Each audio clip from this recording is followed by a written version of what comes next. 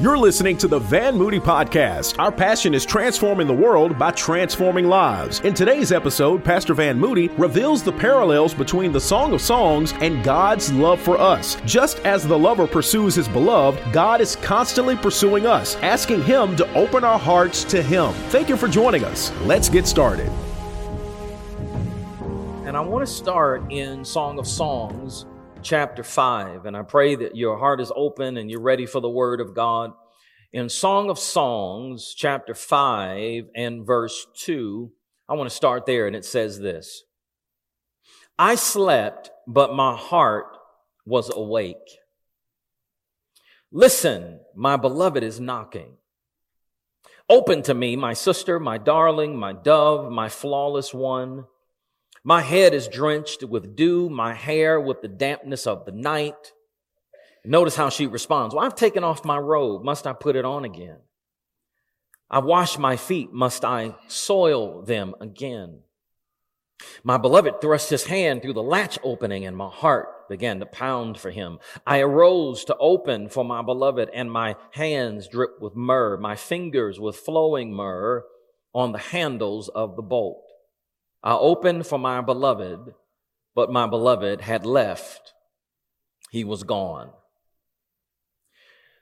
As we start this series based on my new book, Desired by God, I want to teach you, and I want to intentionally take my time and walk you through certain tenets. And I want to start by talking about the fact that Noah is desired by God. Now, before we can get to Noah, I've got to take a second and unpack, explain, expound upon the verses we just read in the Song of Songs. The Song of Songs is a very unique and special book in the Bible. And often you don't spend a lot of time in the Song of Songs. But in it, in chapter 5, in these verses that we just read, there is this interesting encounter between a woman and her lover. Now, because the Song of Songs is considered wisdom literature and poetry in a sense, I want to cut to the chase and give you specifically what you need to know to understand this passage. Because the Song of Songs, or the Song of Solomon, depending on your Bible translation, is full of allegory, it's full of symbolism, and all of the allegory and all of the symbolism is designed to convey a deeper meaning.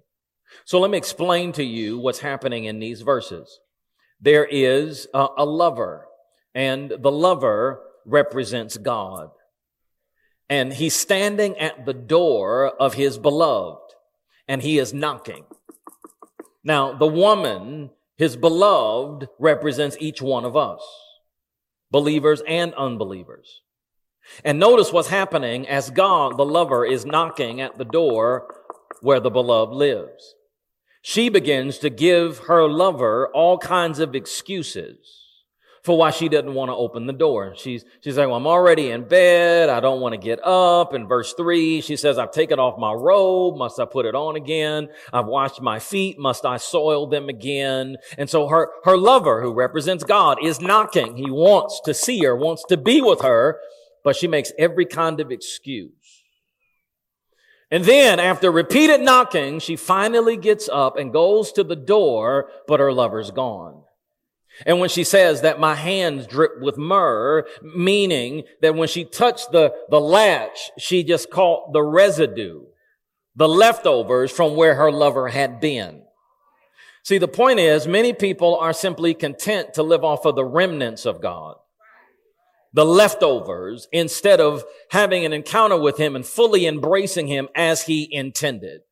So what's happening in the Song of Songs? It's a picture of God extending his love to us. It's a picture of God pursuing us, but ultimately being rejected. And in many ways, I wanted to start here because this is a picture of what is happening right now in our society. God is after us. He's pursuing us. He wants us to know him, to receive his love, and to live in light of that love. But in many ways, we are rejecting him. That's what the Song of Songs is really about. It's a picture, particularly in that chapter and throughout the rest of the book. It's a picture of God wanting to lavish his love on his people. And not only is the Song of Songs telling us that, but really the entire Bible is literally God's love letter to us. God wants us to know him in a meaningful way, and he wants to lavish his love on us. And the reason that literally we are desired by God, as our t-shirt says, and as the book title says, the reason that God wants us to know him and to receive this love that he wants to give us, the reason we're desired by God is simple, because God is love. And so he wants to give us who he is. He is love. This is not conjecture. This is not hyperbole or some pop theology. Right there in 1 John 4:8, it says, whoever does not love doesn't know God. Why? Because God is love. But here's the problem. Often people reject God, just like this woman in Song of Songs did, simply because they don't know him. See, so many people have an incorrect understanding of who God is. And because they don't really know who he is, they reject him. They don't open their heart to him. And I get it. You wouldn't open your heart to somebody you don't know. As a matter of fact, there was a study that was released recently. I think it came out a couple of weeks ago. And the study was a study on the increasing number of people in America that are literally walking away from their faith. These are people who used to be Christians and say that they are no longer Christians. They're in what's called the none category, N-O-N-E. They're not religiously affiliated. And this survey really got into why. And the largest percentage of people who were in this category said that they were no longer believers simply because there were things in the religious faith, in the Christian faith, that they didn't understand. They basically said that there are things about Christianity, teachings that they've heard over the years that they just don't understand. So the point is, there's a whole bunch of confusion around the teachings of our faith and even the explanations about God. And this is why I was so compelled to write this book, because in many ways, God has been misrepresented and God has been mischaracterized. There are a number of things that people are saying and doing in the name of God that is not God at all. When I was on the way to the Derby campus from Bessemer this morning, I got a notification on my phone from CNN. There's a story that CNN did this morning about the number of people who are no longer coming to church. And the number one reason was that they wondered if they came, if they would be accepted. So what do I want you to understand? I want you to understand that all of this largely is because we don't really know who God is. That's why I wrote this book. That's why I wanted you to have it. And that's why you're going to get it for free. That's why this message is so important. And while I'm here, let me say this to you, and this might just be for a few of you.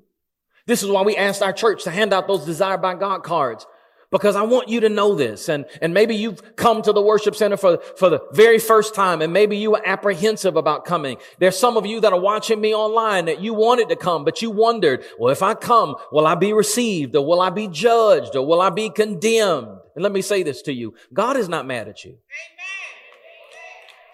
I want you to hear me. God loves you. I want you to know something. God is not waiting to condemn you. God is not looking to judge you. God is not hiding around the corner somewhere waiting on you to mess up so you can hop out and say, see, gotcha. No, hear me. God is passionately in love with you. And God wants to demonstrate his love for you. And he wants your life to be lived in light of that love. That's why this book and this message is so important.